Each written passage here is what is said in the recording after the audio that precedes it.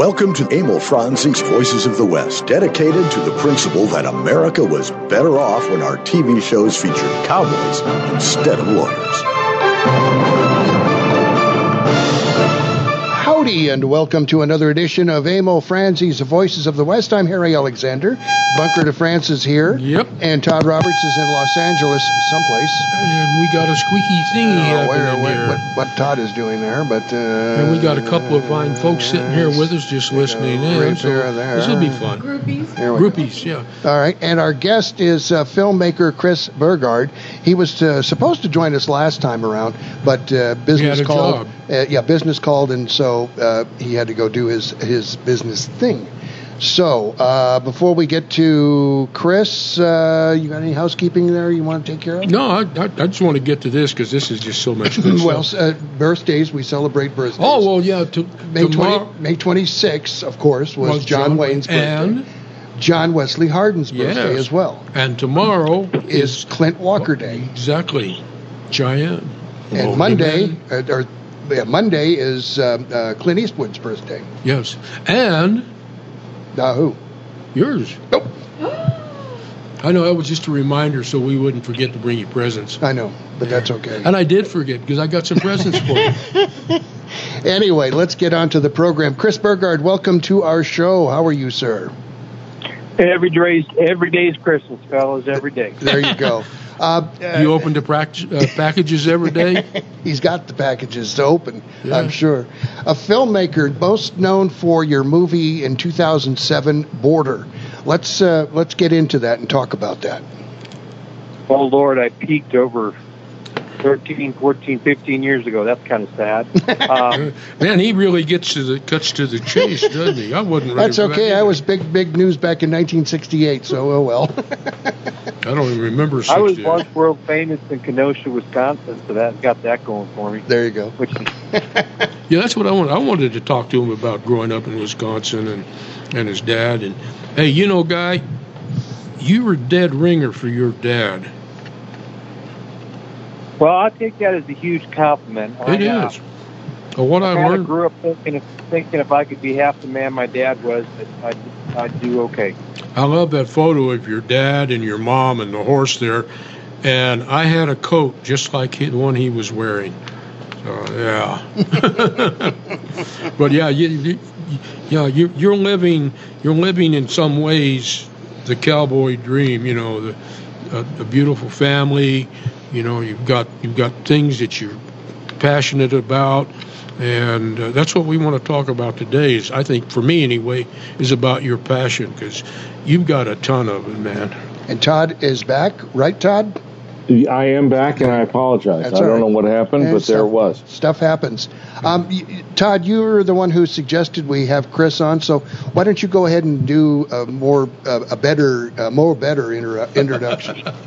A mo better? Well, I made a living with this mouse. I got to know Chris because his cousin, who is also a real cowboy,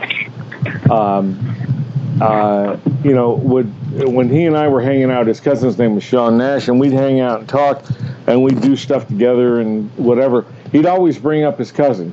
Chris this and Chris that, and Chris that. And I was like, what? Who's this guy, this Chris guy? And he was like, well, he's the real deal. And I was like, well, I thought Sean, his cousin, was the real deal. So he kept talking about his buddy, friend, cousin Chris, who was the real deal. I thought, oh my God, I'm probably getting myself into something more than I can handle, because they'll both sniff me out as a tin horn drugstore cowboy quicker than you can eat a sandwich. And as soon as I met Chris, we hit it off because we had a very similar passion in more than one area. First of all, it was film. Second of all, it was the West. Third of all, we both loved to go shooting. And he's the only other person, I'll tell you this is how I knew I liked Chris Burgard a lot. I said, great, let's go shoot. You like to shoot? Yes, I like to shoot. I like to shoot. Great. When do you want to go? Anytime. I said, okay, when? What does that mean? He goes, if you want to go tomorrow morning, we'll go tomorrow morning. I'm ready. And I said, well, do I need to confirm with you? He goes, you never need to confirm with me when I say that I'm going to go shooting. I'll be there. Nice. And we set a date, and he was there before I was, and that's just the way Chris is, and he has a passion for life. And the other thing I love about Chris Burgard is that he has no room in his life, as so many say, or Shakespeare said, I don't suffer fools or drunkards. Chris does not suffer fools in general, or should I say, any BS. He has no room in his life for BS or baloney. He wants people who are real, people who are committed to what they believe in, and let's go do it. The old American values. He's the real thing. He really is. Nothing wrong with those kinds of thoughts. No. Absolutely. What do you like to shoot, Chris? Not who, but what. Well, out here, when I have to shoot, usually coyotes, which I don't, I'm getting to that point in my life where I don't like to kill things anymore. Right. Mm-hmm. And, but, sometimes, we'll get it. Well, like one day we lost 27 chickens in one day, so we had to make an example, and so we did that.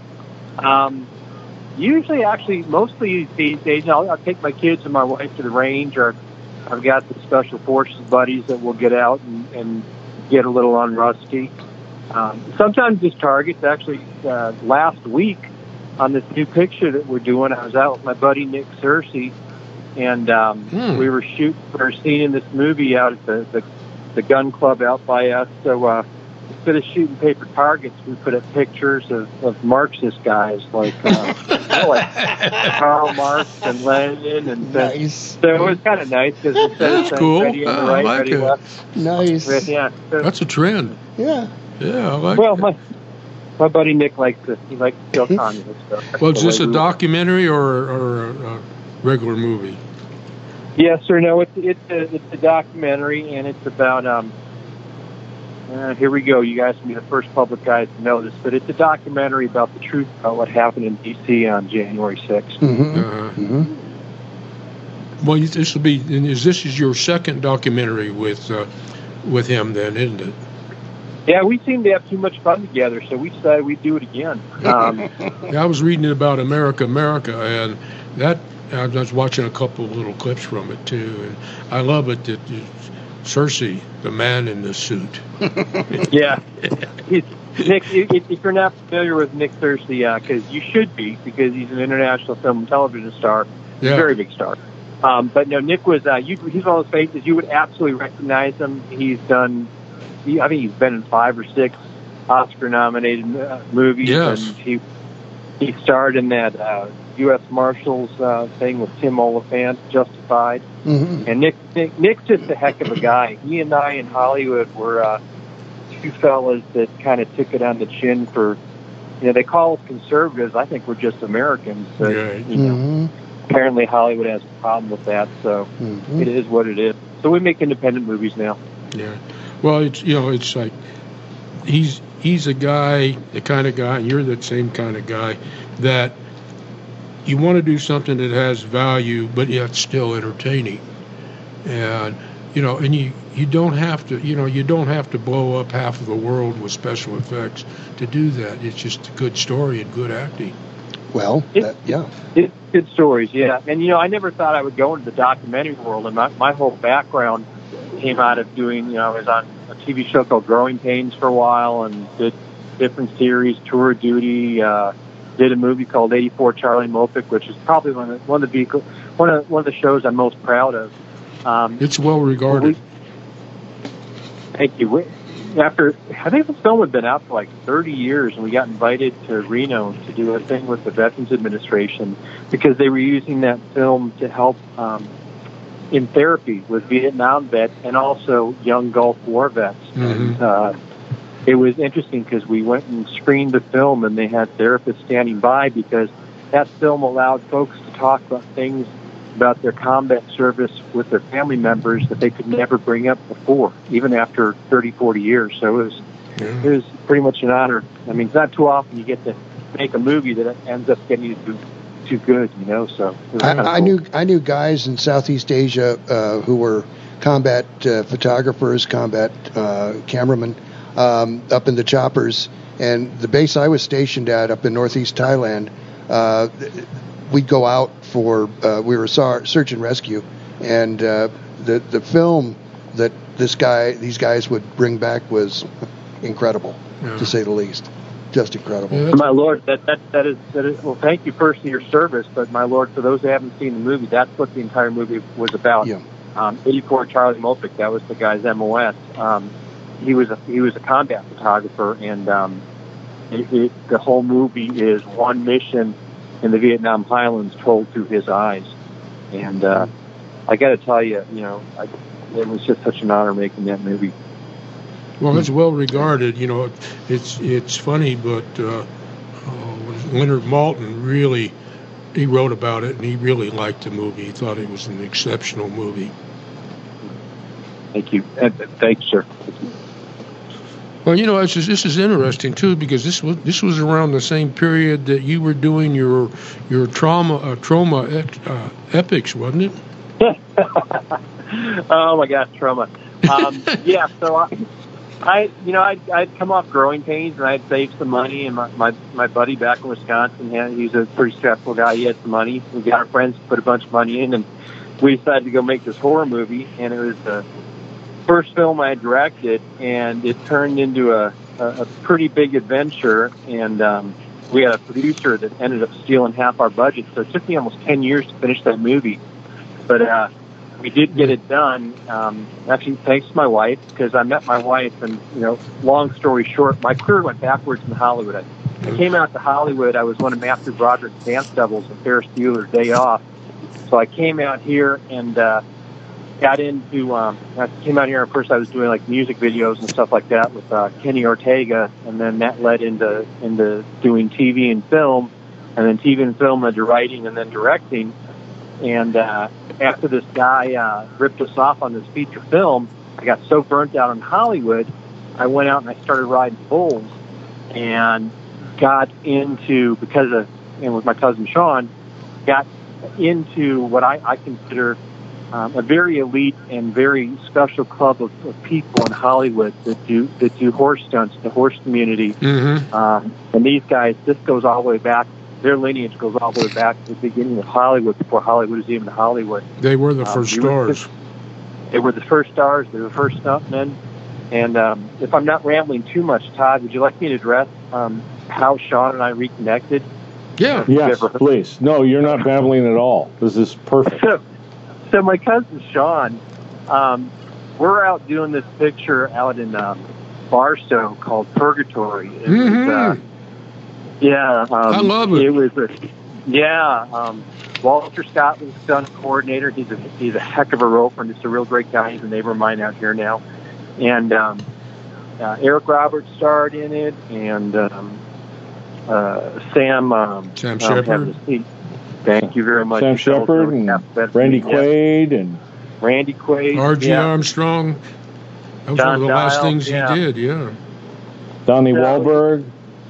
It was pretty awesome being on this show, and we're wrapping up the last night. We're sitting in this bar, and we're sitting talking, and someone said something about Missouri, and I started talking about Missouri, and my family being, I grew up in Wisconsin, but my mom, grandma's side of the family all came from Missouri, and he's like, and I started talking about my Uncle Gerald. He goes, where in Missouri? I said, Macon. He goes, who's your uncle? I said, Gerald Morrow.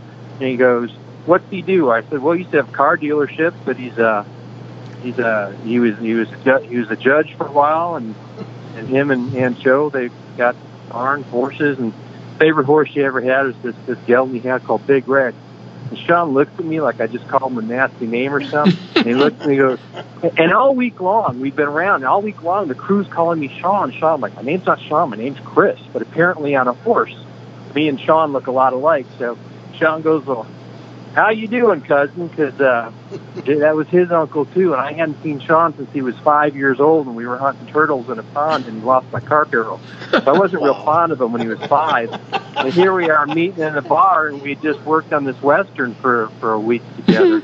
So wow, that was pretty fun. And Sean was instrumental when we did Border. He ran the second unit, and when we did Border, that got a little Western doing that. And I just couldn't have made that movie without Sean. He's just a hell of a guy. And, you know, and I'm going to take a second here to put a shameless plug out for my cousin. He starred in a movie that my wife and I co-exec produced called Destined to Ride a few years ago. It was him and what's her name? Denise Richards, Charlie Sheen's ex-wife. Really, really nice lady. Mm-hmm. They starred in this picture, Destined to Ride, that was shot on my ranch, and I did the horses and the Liberty horses for her, and Sean just did a heck of a job playing the good guy in that movie. Sony made a lot of money in that, so if you ever want to get the DVD, go see Destined to Ride. Well, you know, I knew a couple of people that worked on Purgatory. And in fact, one of them we had on the show, thanks to Todd Tell Reed. He was on there. Did you get the chance to, he was the weapons specialist, did you get a chance to talk or meet with Tell?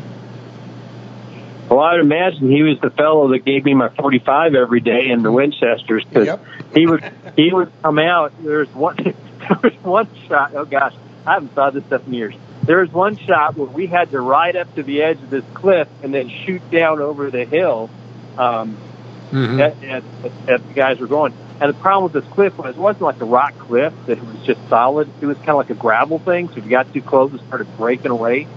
And I think we had like 30 of us on horses. And, you know, when you're doing that, some of the fellows ride better than others, and you're on a horse that you probably hadn't been on until that morning.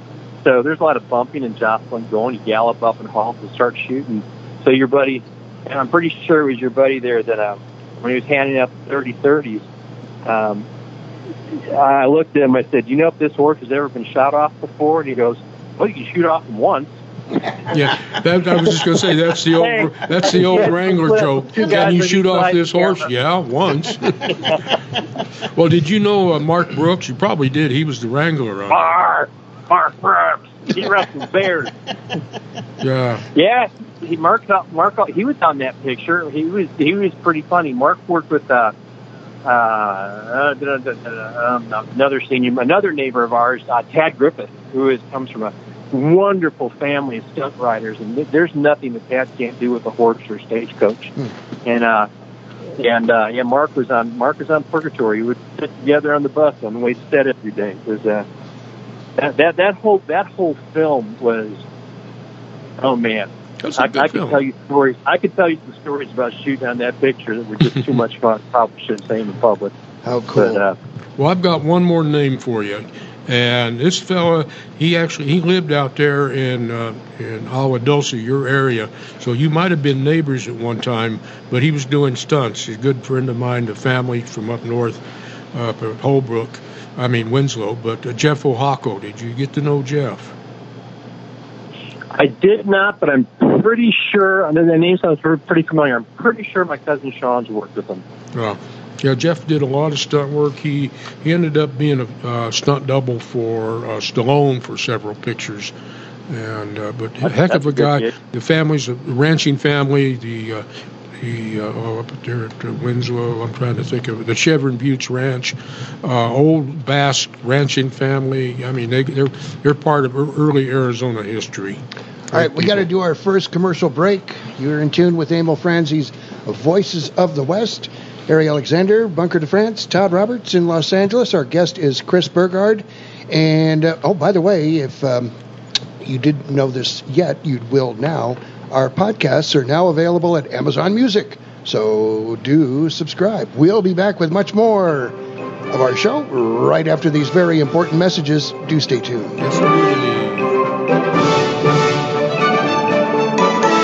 Arizona, the land of cattle, copper, and cowboys. It's also the true West, where a large number of Westerns were filmed. For your next vacation, come out to where Wyatt Earp made a name for himself as a highly respected sheriff. Stay where Jimmy Stewart filmed Winchester 73. That would be the White Stallion Ranch. Situated in the mountains just northwest of Tucson, the White Stallion Ranch is an award-winning dude ranch with 43 guest rooms and the hacienda, That's a 5-bedroom, 3-bathroom home, perfect for larger families, family reunions, and girlfriend getaways. Every guest room has a private patio with views of the cactus gardens, mountains, or corrals. Generous floor plans offer sunny, comfortable rooms, but you won't want to stay in your room. Outdoor activities are plentiful at the White Stallion Ranch. Horseback riding, hiking, shooting, archery, rock climbing, e-biking, and a weekly ranch rodeo are among the numerous activities that you'll enjoy on your ranch vacation. Go Western for your next getaway. The White Stallion Ranch. Book your vacation now online at whitestallionranch.com or call 520-297-0252. Imus Wilkinson Investments, 777-1911, is a unique investment management firm. They pay little attention to where the market indicators are because smart investment management goes way beyond checkered stock exchanges. They are very good at managing all types of investment based on client expectations. They build relationships, and they want clients, not customers. My family is proudly included among them, and they'll help you, as they did us, design a portfolio that achieves what you want when you need it. Imus Wilkinson Investments, they're really good at what they do. 777-1911. America, let me tell you about Sergeant Greg Anderson. Served 2 tours in Afghanistan, Bronze Star and Purple Heart recipient, and unemployed. The unemployment rate among transitioning service members is unacceptably high, much higher than the general population. Veterans are a proven commodity. They're mature, reliable, and hardworking. They deserve a chance to get back to work after serving their country. Do you really want to honor a veteran? Hire one. Go to legion.org/honor veterans to find out how you can help. Coming to you from the great southwestern United States. You're darn tootin'. Yes, sirree, Bob. This is the Voices of the West. Oh, I am a lonely cowboy, and I'm off on the Texas trail. My trade is cinching saddles and pulling bridle rein, but I can twist the lasso with the greatest skill and ease, or rope and ride a bronco most anywhere I please. We're back on Emil Franzi's of Voices of the West. Harry Alexander Bunker de France, Todd Roberts in Los Angeles, and our guest is Chris Burgard. A little bit of Ken Maynard as a singing cowboy there. It's a good thing he was the first singing cowboy. Well, it's a good thing he kept the day job. Well, you know, he could play the guitar, the fiddle, and the mandolin. Yes, he maybe could. The banjo. I'm not sure about that one. I know, but you know. And he was the one that really pushed to have old-time Western cowboy music in the movies. I think he was a much better actor than he was singer. But I like it because that's the authentic voice. I understand that. Yes, I understand that. Anyway, our guest is Chris Burgard, filmmaker, and where are we going to go next, Bunker de France? Well, I want to mention Chris's lovely wife, Lisa, because they're more than just partners in life. They're also partners in Little Bonanza Productions. And I guess from what Chris was saying, from the very first time working together, they've been a team all through this time. And also mention his lovely daughter, Mac, who is, I was looking at one of the pictures there, and I guess she was at a Gymkhana, but she won just about everything that they had to offer. And and I know that Chris, he's been like a loving daddy, teacher, mentor, and I'd like for him to kind of talk about the family for a little bit, if he would. Well, thank you so much for saying those kind things about my family. I can't take any credit for that. That's no, I'm serious. For those of you who know me, and Todd, you can attest to this, I definitely married up, and people usually meet Lisa and I, and they're like, wow, she's awesome. What's that guy doing with her? But I definitely married up with Lisa, and it's kind of like, God was like, oh, that Burgard guy, we beat the heck out of him for a couple of years. Let's send him Lisa. And our daughter... Straighten you out. I always call Mac, I always call her Daddy's African Souvenir, because we made her when we were on our honeymoon in Kenya. And it was pretty fun. But we were Zaka Zulu. We were on honeymoon in Kenya, and then we did a Mediterranean cruise on the way back, and a couple second day on the water, Lisa wakes up and says, I'm really seasick, and she wasn't feeling so good and doing this in the morning. I go, now you're pregnant. She goes, no, it's probably seasick. No, it turns out she's pregnant. So, and she's like, how do you think we got pregnant just on our honeymoon? I said, well, my dad said if you're going to do something, do it right. So I just figured, there you go. That's what honeymoons are for. Yeah. So here we are, and my daughter, oh my goodness, I'm so proud of her. She's 17 years old, just turned 17 yesterday.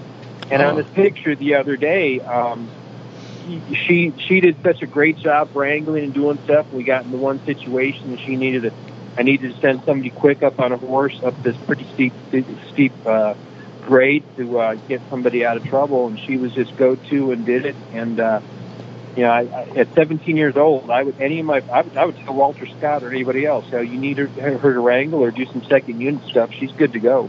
Yeah. And I'm just very proud of her. She's good kid, and she's turned out to be quite a hand. You don't see that very often with teenagers. You do in ranching and farm. Families, but the urban life, no. Well, you turn out monsters. Yeah, well, participation. And I got to tell you, in this time, I've always known that and felt that. All of us have experienced that.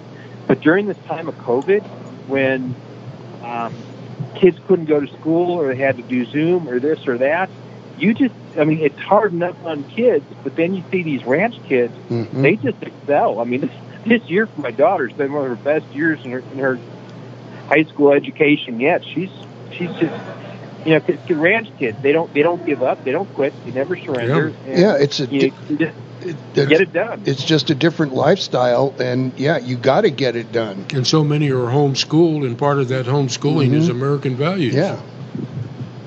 Yeah, and that's something that is so lacking, and I don't want to go too far down a rabbit hole. No, you go as far as Chris. You go as far as you want down that rabbit hole. We'll be joining you. We're kind of like Bugs Bunny here.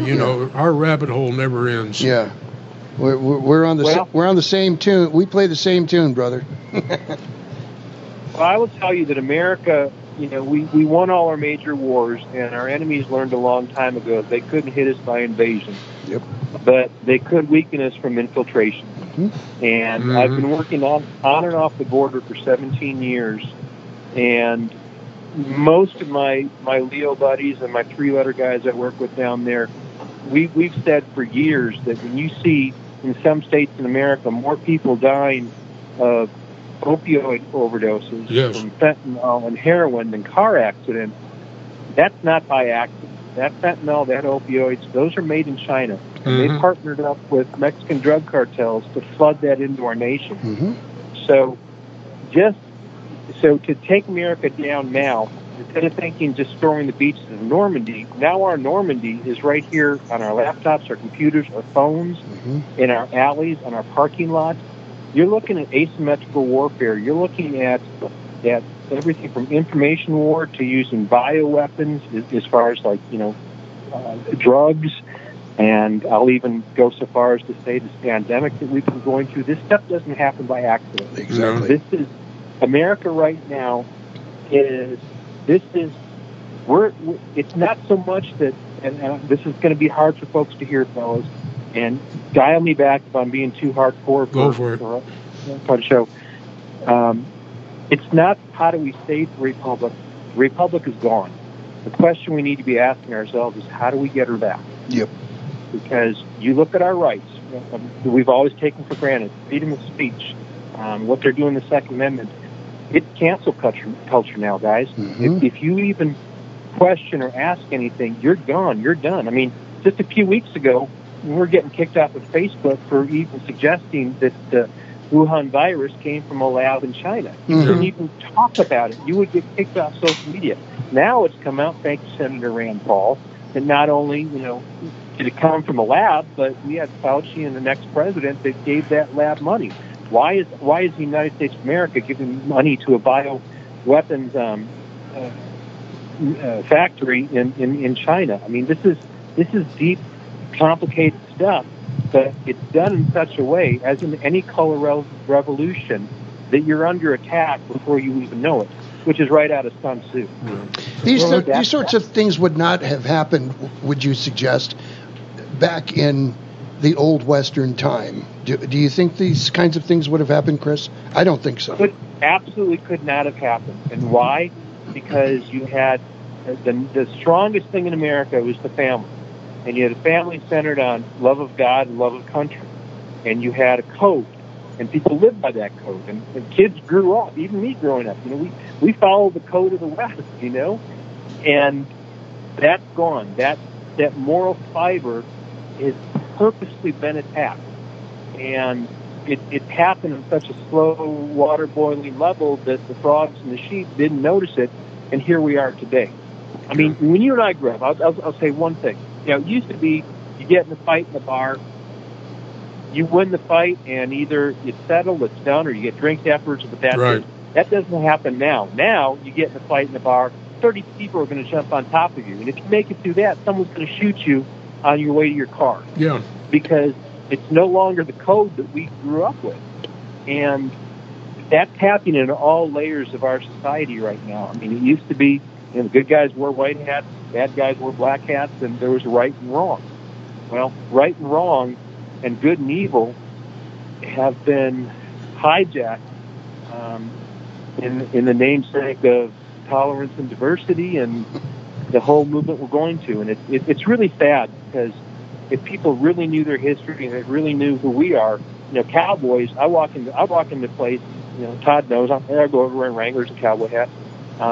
People will judge you in a heartbeat. That's one of the reasons why in every one of my movies, I always wear the same stuff. You walk into Black halls hat. of Congress.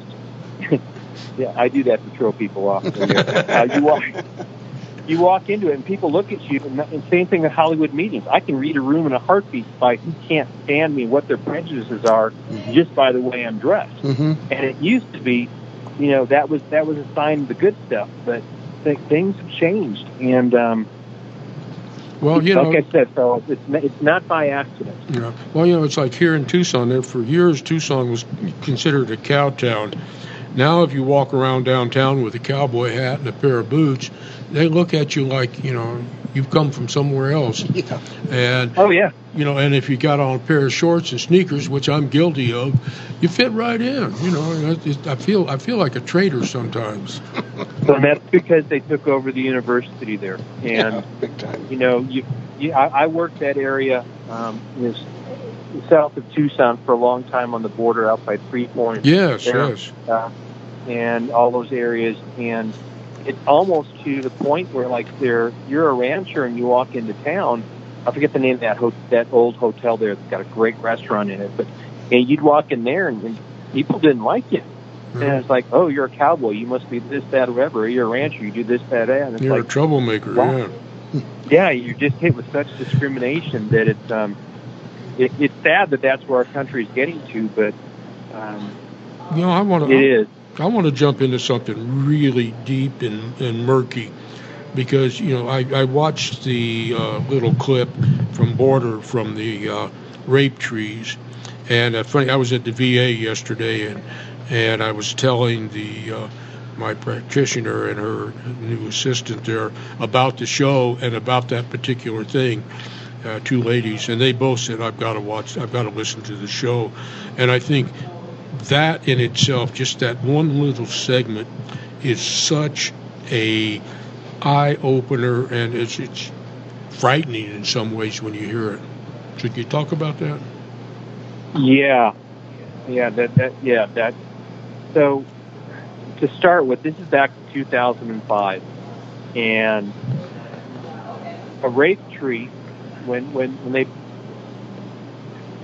this is in human trafficking, which is, you have to understand, the cartels, the same guys that are bringing drugs across the border are the same guys that are bringing people across the border. And some of that is for folks looking for a better life, wanting to get jobs. Some of it is they have criminal backgrounds, they can't come through port of entry. And a lot of it is children that they sell, or women that are going to go into sex trafficking, and they just don't know it yet. So in a rape tree, to bring these people over, they use we call them scouts, or we call them coyotes.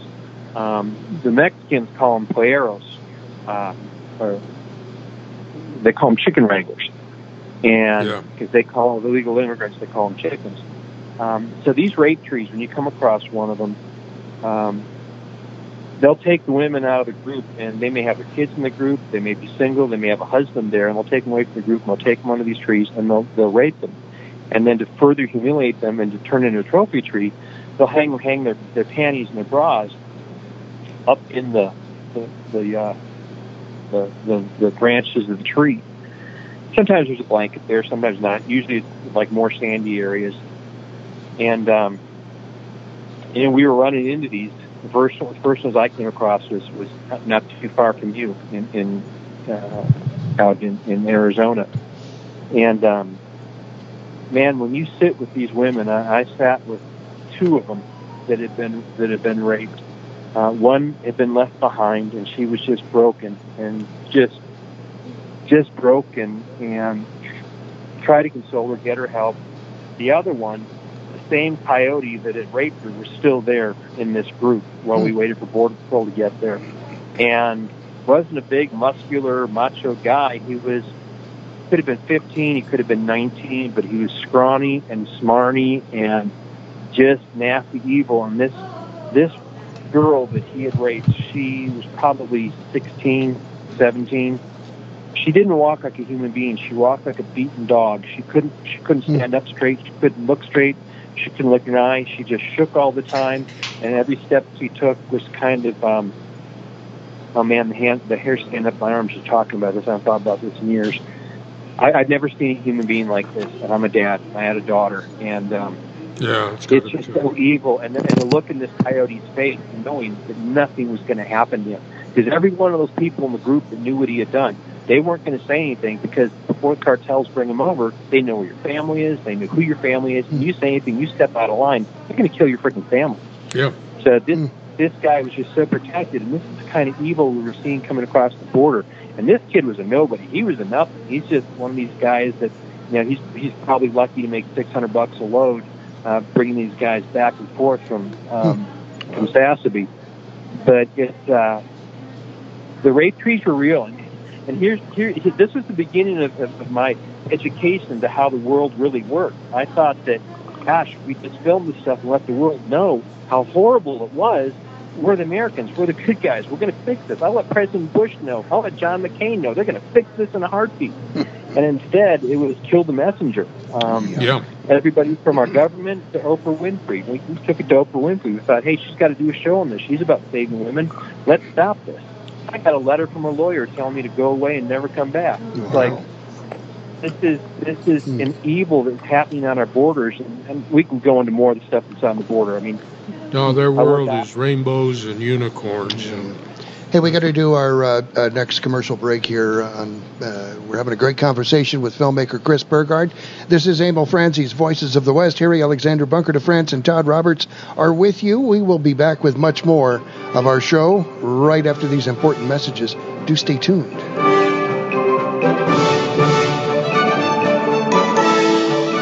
When looking for a property management company, here are some things you should consider. How long has the company been in business? What types of properties can they manage for you? And does the company give back to the community? Well, your search is over. The Polash Management Company meets and exceeds those considerations. They've been in business in Tucson, Arizona since the 1960s.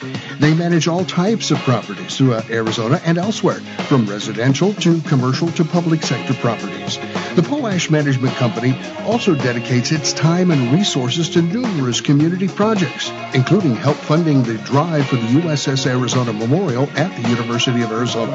You also want a property management company that puts you, the customer, first. Contact the Polash Management Company today at polashmanagement.com and ask about the complete package, or call 520-795-2100. That's 520-795-2100. The Polash Management Company. Property managers you can trust. Can you even imagine switching back to pen and paper to run your business? Every year we become more and more dependent upon our technology. If your network is not set up properly, you're just one click or one email away from losing data critical to your operation. operation. Arizona Computer Guru offers a host of services to prevent and protect you from disaster. From online backup services to email filtering to fully managed network services, Arizona Computer Guru is here to keep your network secure, your data safe, and your budget in the black. To schedule your free consultation, call 304-8300. The Tucson Trap and Ski Club dates from 1948 and is now at 7800 West Old Ajo Highway. The club owns 80 acres and leases 300 more from Pima County that supports 50 trap fields, 15 skeet fields, 2 5-stand fields, 2 sporting plays courses with 12 stations each, a 9,000 square foot clubhouse, 200 full-service RV hookups for members, and free Wi-Fi. This expansive facility gives enough room to host major national and international events annually, bringing thousands of people to the community. Check it out at TucsonTrapandSki.com. Hi everyone, it's Susan McCrae and welcome to Chaparral Roundup. As you know, I've postponed the March event to October 1st, 2nd, and 3rd so we can all relax, have a great time with great dinners, a great lunch at the White Stallion Ranch, Q&A panels, screenings of a couple of our favorite High Chaparral shows, the documentary of Kent McCrae, so we can honor him during his favorite reunion. And we have a great silent auction to benefit the Robert F. Hoy and Kiva Hoy charity at the Tucson Medical Center. If you're already registered for March, you're automatically registered for October. But if you're not, you better register by September 17th. I look forward to seeing you all, and so does Don, with his Confessions of an Acting Cowboy. You'll have fun. See you in October for the Chaparral Roundup at Lodge on the Desert in Tucson, Arizona. Stranger, you just yupped yourself into a hole in the head. This is the Voices of the West.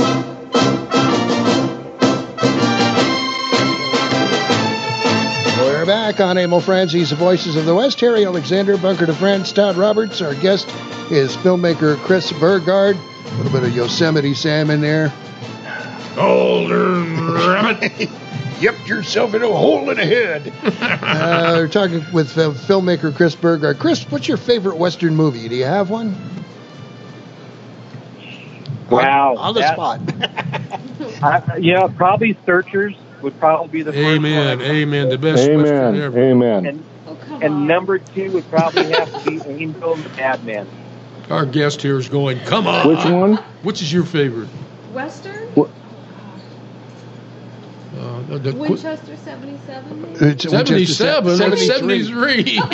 73. I do that every time. Every single time. You just added it. You did. Chris, what was your second choice?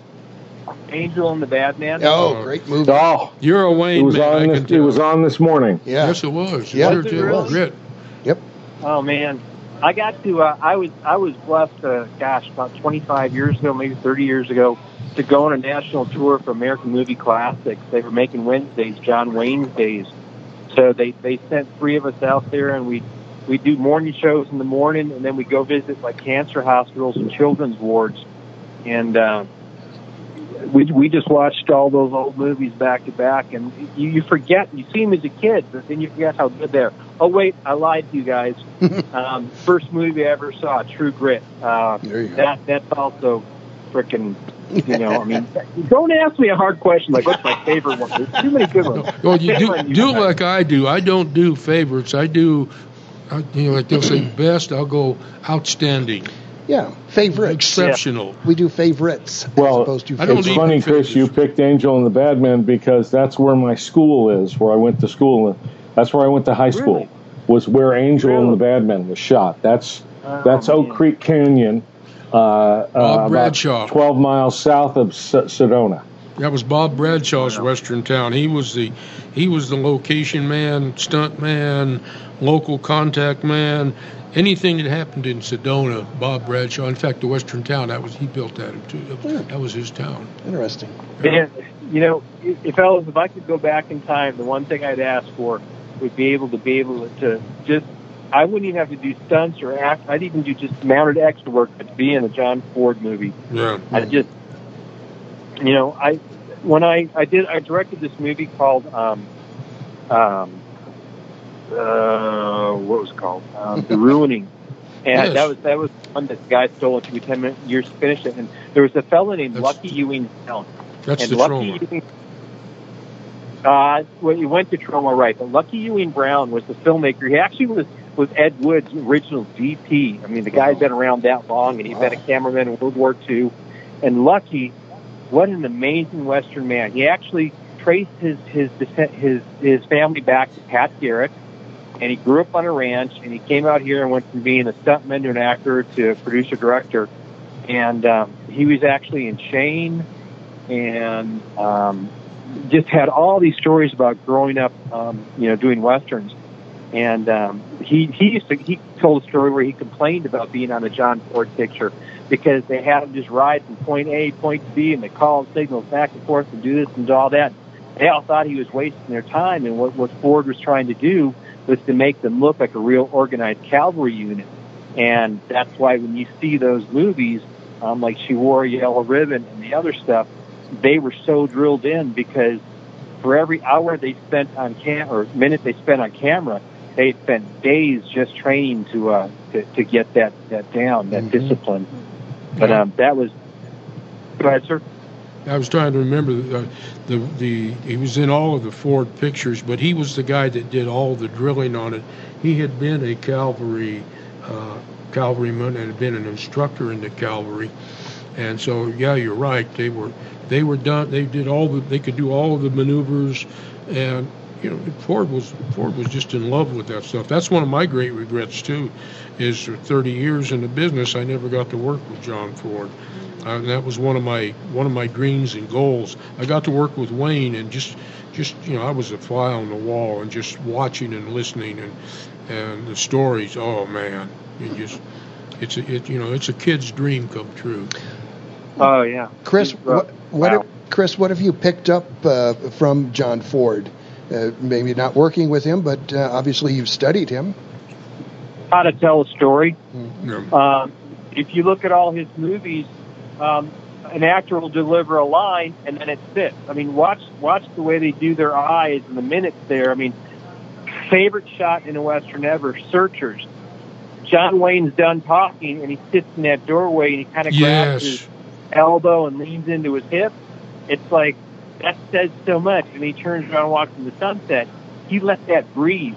Oh, that's and, I run into this all the time, especially because they want, so many guys want films cut so fast and this and that. Oh, and if you're on a shot longer than 2 seconds, you can lose your audience, this, that. And I'm like, yeah, our brains are different because of the internet now, but, if you let it breathe and you got the eyes, the emotion will pull your viewer into it. And I got that from John Ford movies. Well, there's a shot there in The Searchers. That's when they're leaving the cantina, and he stops in the doorway and he turns and he looks, and he's dressed, in that black hat and the dark coat, and the look in his eye, and he just, like you say, he just stands there.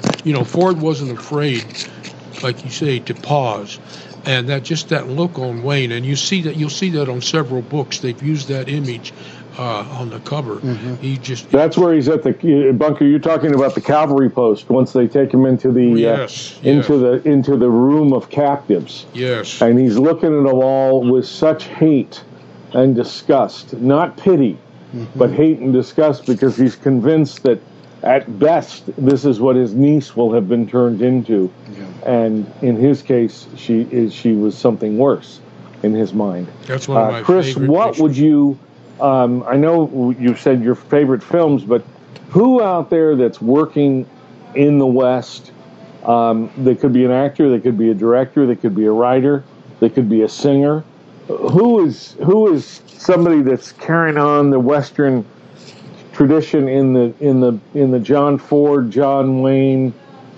Howard Hawks tradition that you see today? It's under 80. Yeah, that's understand.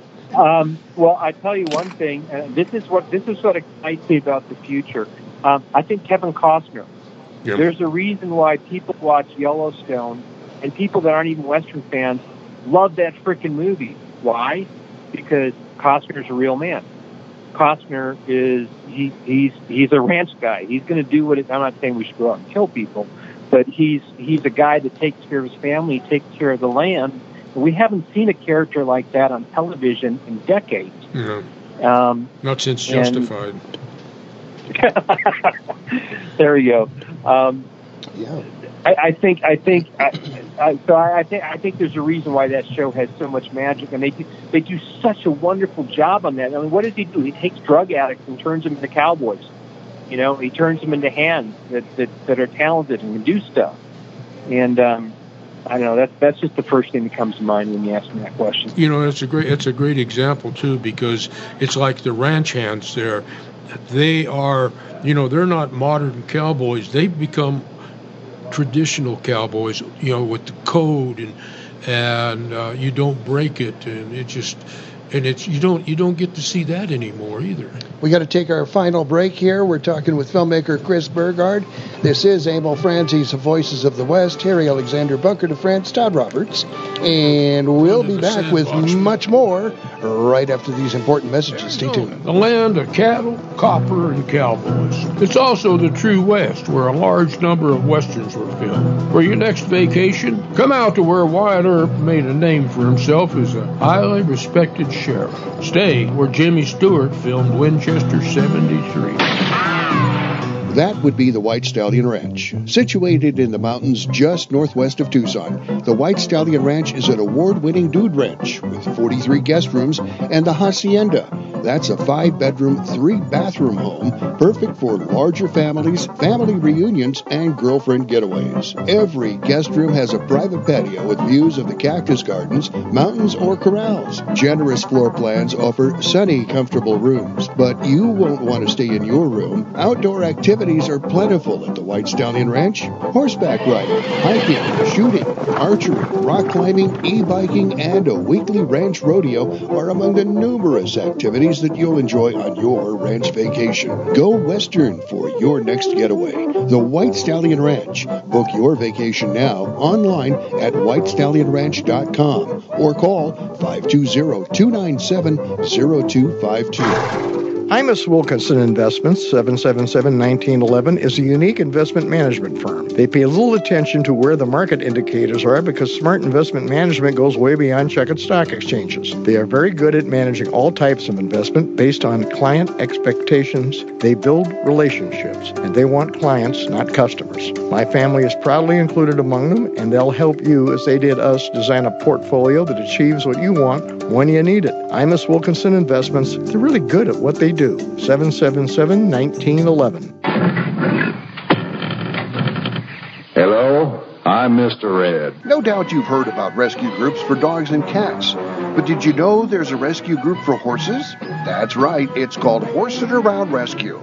Founders Steve Boyce and Teresa Worrell are helping out all those equine victims of neglect and cruelty by giving them a place to restore their health and wellness. And Horse It Around provides a nurturing and natural environment where horses can be horses, so they can be adopted out into forever homes. More than 120 horses, mules, and donkeys have been adopted out, but like everything else, it costs money to run the project. Horse It Around is a 501c3 nonprofit located in southeast Arizona. Your tax-deductible donations to Horse It Around will go a long way so those horses can be horses. Check out the website, horseitaroundrescue.org. Make a difference in a horse's life. That's horseitaroundrescue.org.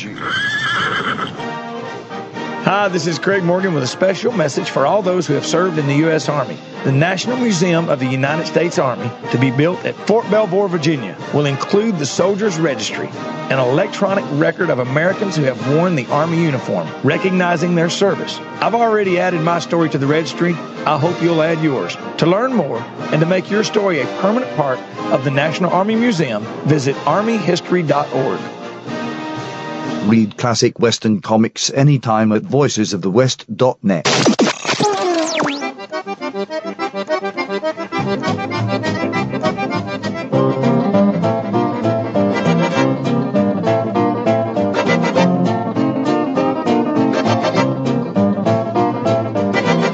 We're back on Emil Franzi's Voices of the West. Harry Alexander, Bunker de France.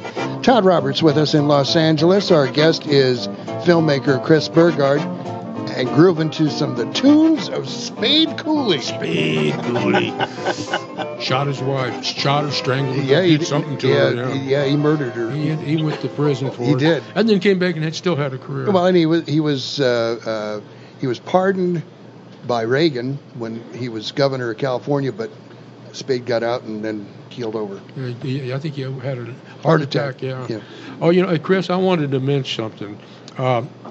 Because of you, I spent 3 hours Friday reading your Brett Bart articles, and I hope to God you get them all together and publish them as a book, because they're great, they're concise, they're short. It doesn't stretch anybody's reading ability or imagination. It's just good, solid, to the point storytelling about what the situation is.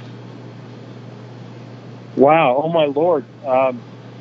Gosh, I'm glad I'm sitting down. I forgot I even wrote most of those things. Write that down. Yeah, I mean, if you want to head up that project, I'll be all behind you. I mean, if it wasn't for Andrew was a very good friend of mine, and my wife and I would have sold our ranch in California and moved in 2007. And Andrew, he talked me out of it, and we prayed a lot about it, and we kind of felt like God had us in Nineveh for a reason. And he was right, because the work we've been able to do, in the last 13, 14 years, it's bigger than I ever would have thought. It's not something I thought we would have been pulled into, but we were called to do it. And if I would have left, that stuff never would have happened. So Andrew was right about that. And I can't tell you what it means to me that someone's read those articles and they're still out there. That's outstanding. Thank you, sir, for telling me that. Also, I got another question for you. What's the story behind Tin Horn Flats closing? Oh my gosh, Lucas, good question. So for those of you that don't know the story about Tin Horn Flats, Burbank. Burbank is in the valley, but it's really, we can call it part of Hollywood. And there's so many good, film tools out there. There's good production houses. Kappa is one of the best production houses in Hollywood. They're out there. And just down the road from them is this place called Tin Horn Flats. And it's a little bar, restaurant that mostly locals go to. It's got a little patio in the back. And because of COVID, our governor out here said, it's not safe to operate business, shut your business. And these guys got to the point where, their employees couldn't pay their rent. These guys couldn't pay their mortgage. I mean, they were going to lose the place. So they said, you know what, we just can't do it anymore. We're going to follow their guidelines. We're going to open back up, and we're going to do this. So they opened up. They made people wear masks, and they came and they shut them down. And they opened back up again. So then they, what did the city do first? They put locks on the doors. So they cut the locks off, and they kept doing it. Then they cut off the electricity at the power line, so they didn't have a power line. So they brought in generators, and then they put plywood up over the doors and nailed that shut. So they came in and they cut off the plywood, and they went back to work. Then they put up plywood, and then they stacked sandbags in front of it, and Lucas got arrested for the third time. This kid's like 21, 22 years old. He owns this place with his dad. Lucas comes in there and gets arrested while he's jerking off the sandbags away from the doors to get back in his own building. This is a building that they own on their own land that they own. And now if you go there, the doors are boarded up. There's sandbags in front of that. And then they put a fence all the way around, a brand new fence with no gate in it, all around the entire property, from the alley to the front seat to the back. You can't get near it.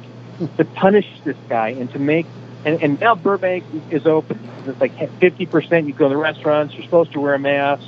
Most people don't. Stupid. But the fear they put into people by making an example of Lucas, they put so much fear into every other small business owner, restaurant owner out there. And now the other restaurants are open, and Lucas can't open his restaurant. And I've never seen anything like this in the United States of America. And people listening, you probably think, "Oh, you're exaggerating this, that." No, you need to see this. You need to see what's happened to, a good family that do nothing more than wanted to take care of their employees and do a business. And I don't want to get into the whole pandemic thing, but if people who were shutting this restaurant down were right, if you know L.A., we have, we've got more homeless people than we do cowboys in Los Angeles. Oh, and if the pandemic was what they said it was, our streets will be littered with dead homeless people. Well, that's not happening. But yet we've lost 60, I don't want to quote me on this, but I think it's anywhere between 35 and 65% of small-owned family business restaurants. They've been put out of business by this. They're dead. They're gone.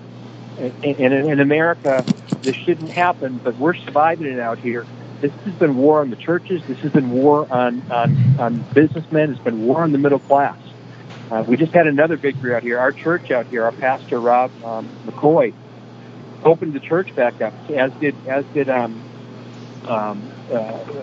Pastor Jack down at Calvary Church Chino Hills, and our church Godspeak, Calvary Church Godspeak. These guys opened their churches back up, and Newsom and the government tried to make examples out of them. They hauled Rob into court 3 times, and then they came. They said, "Look, this is last year. They said if you guys have service this Sunday, we're going to arrest you, and we're going to cite the first 1,000 people that come to your church."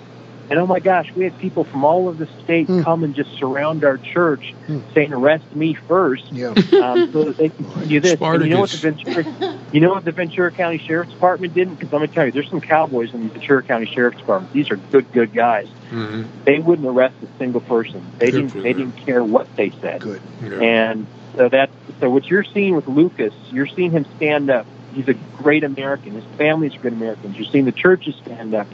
There's some crazy stuff going on out here.